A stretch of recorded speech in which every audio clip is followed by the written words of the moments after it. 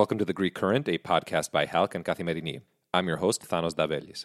Today we're looking back at a hectic week in New York where world leaders gathered for the 77th UN General Assembly.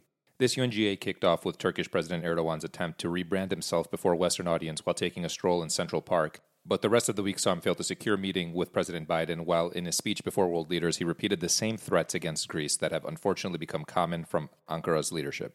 At the same time, Prime Minister Mitsotakis' trip to New York struck a different tone, and aside from his address to the UNGA, he also made a number of key appearances and held crucial meetings with world leaders and organizations. Petros Kasfikis, the Washington, D.C. correspondent for the Athens news agency and Greece's Mega TV, who covered the UNGA in New York, joins us with the latest analysis. Petro, great to have you back on The Greek Current. Hi, Than. Always a pleasure to be here with you. Petro, last week in New York kicked off with an interesting move by Turkish President Erdogan, who decided to walk through Central Park where he conveniently ran into a number of quote-unquote fans.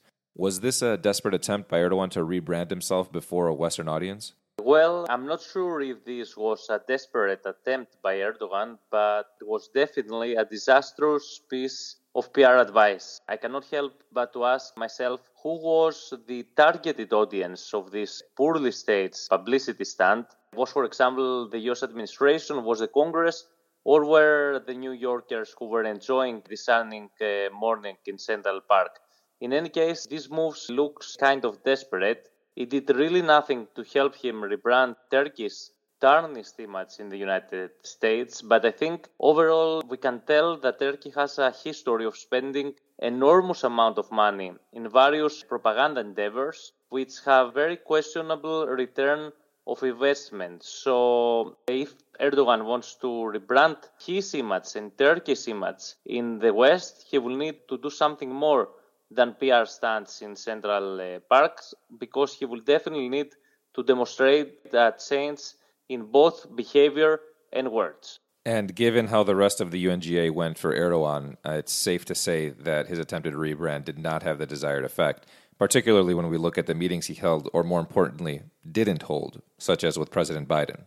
Yes, someone can say that Erdogan shot himself on the foot. For a great number of reasons, we know that the Biden administration is not willing to invite him for an official visit at the White House, but the UN General Assembly provided a first-hand opportunity for the administration to get out of the way this obligation without having to invite him in Washington. And as we learned, the Turkish side actually pushed really hard for securing such a meeting. So what did President Erdogan do 1 week before the General Assembly? You can look at the pictures where he thanks Vladimir Putin and signaled in his statement that Turkey might join the Shanghai Cooperation Organization. So as you can see, you have to try really hard to sabotage yourself in such a way. And of course, as you can imagine, there was deep disappointment and dissatisfaction from the American side. And I believe that this disappointment was communicated through a great number of gestures that had a symbolic meaning. And of course, one of those symbolic gestures was the absence of a meeting with the President Biden in the sidelines of the UN General Assembly. A lot of attention, Petro, was given to Erdogan's speech at the UNGA, where he hurled a number of wild accusations at Greece. How was this address received in New York and in Washington? So, first of all, we can tell that Erdogan's credibility has reached bottom. Having said that, I think someone can find opportunistic people, both in New York and Washington, who don't care about values or even the truth. So, those people who have an agenda, let's say, for example, like Michael Doran from Hudson Institute, they will keep supporting Erdogan and Turkey no matter what he says or does. We should also take note that during his UN speech, President Erdogan selected to attack Greece on issues of human rights and not so much on issues that relate to international law. This is because he was talking to an audience that has a quite good understanding of such legal concepts, and he knows that Turkey's demands in the Aegean and Eastern Mediterranean lack any serious legal justification, so he could tell that this was not his strong point that he could make. But on the issues of human rights, refugees and migrants, he knows that he can find a more, let's say, receptive audience, because not everyone is aware of Turkey's clandestine operations that weaponize the refugees and at the same time provide a good opportunity to launch a negative PR campaign against Greece. So, on balance, I will say that the people who must know, they know really well what is going on in the Aegean. But we should not be complacent and believe that our right is self-evident, because as the recent experience, let's say with the Spiegel story proves, there are many who can be very easily manipulated by the Turkish propaganda. And in Washington, we saw sharp reactions to Erdogan's speech from congressional leaders. For example, Gas Bilirakis rebuked his speech by saying that Erdogan's statements about wanting everything to be resolved based on the rules of good neighboring relations and on the basis of international law stand in stark contrast of Turkey's continued illegal occupation of Cyprus and military overflights of Greek islands. And in a similar fashion, we saw that Congressman Chris Papas condemned Erdogan's speech as deeply hypocritical because Turkey is not living by any of the standards that the president of the country set in his speech.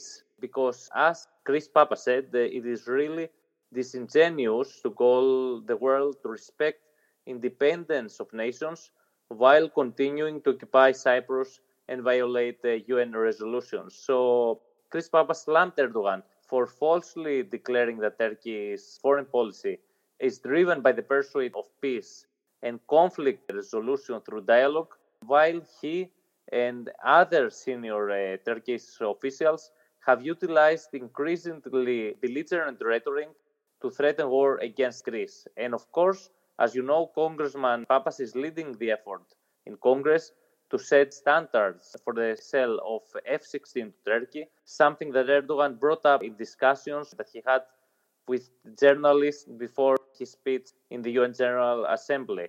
What we saw after Erdogan's speech, though, is that Congressman Papas insisted in leading this effort and holding Erdogan accountable. Petro, I want to turn from President Erdogan to Prime Minister Kyriakos Mitsotakis. His trip to New York struck a completely different tone, and aside from his address to the UNGA, he also made a number of key appearances and held crucial meetings with world leaders and organizations. How would you rate his trip to New York?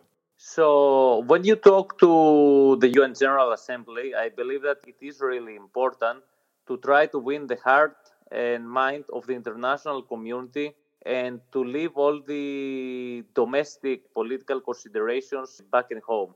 And from that perspective, I think it was a really efficient speech that managed to respond to Turkey's aggression without being provocative or inflammatory. The Prime Minister was very specific and articulate, but even more importantly, he adopted a calm tone, which demonstrated that Greece is always open to dialogue and it is ready to engage in difficult discussions, but always on the base of international law. And we know that this self-reservation, this calmness, and this responsibility is highly appreciated by our allies, especially here in the United States. So on balance, I believe that it was a speech that said all the right things. It demonstrated that Greek foreign policy is not limited only problems that we are facing with Turkey, but Greece is a country that can play a leading role in a great number of global and regional challenges. And it was a speech with the right tone that hit all the right notes, and it very clearly highlighted the contrast between the different values and the different political culture that exists between Greece and Turkey. Additionally, beyond his speech, Prime Minister Mitsotakis addressed a wider audience, appearances on CNN, Bloomberg, and at the Council on Foreign Relations, while the Foreign Minister Dendias also had a packed week on the sidelines of the UN General Assembly. For example, Dendias met with US officials like Victoria Nuland and with a number of his counterparts from the region and beyond, where he was able to not only lay out Greece's positions, but strengthen the foundation of Greece's relations with these countries. And as you know, the sidelines of the UN are just as important, if not more important, than the main speech, because this is where all the on-the-ground diplomacy takes place. While at the podium, Petro, Prime Minister Mitsotakis naturally addressed the inflammatory rhetoric from President Erdogan. He also conveyed a message of peace to the Turkish people, stressing that Greeks and Turks are not enemies but neighbors. Is this a message that you believe will resonate? So I believe that it will resonate well with a great number of people in both countries, but of course, there are always nationalistic elements that will turn a blind eye to this call of peace and cooperation. However, I am optimistic that most people look forward to such a positive message. They want peace and they want cooperation. And I believe that in the end of the day, this is a question of leadership. Either you will stoke the flames of nationalism for scoring some political points back home, or you will decide to promote a culture of friendship, dialogue, and cooperation, which is based on law and principles. It is an issue of leadership, it is an issue of choice, and every leader will have to take his own responsibility and make his own choices. Petro, thanks for joining us on The Greek Current again. Always great speaking with you. Thank you very much, Thano, for having me. In other news, Turkey is placing the U.S. along with Greece in the frame of escalation in the Aegean as demarches sent to the embassies of both countries in Ankara claim that U.S. armored wheeled vehicles being transported to the eastern Aegean violate their allegedly quote-unquote demilitarized status. At the same time, Turkish President Erdogan launched more threats, saying that all means at our disposal would be used against Greece, while also noting that Athens' motives are dictated by Washington.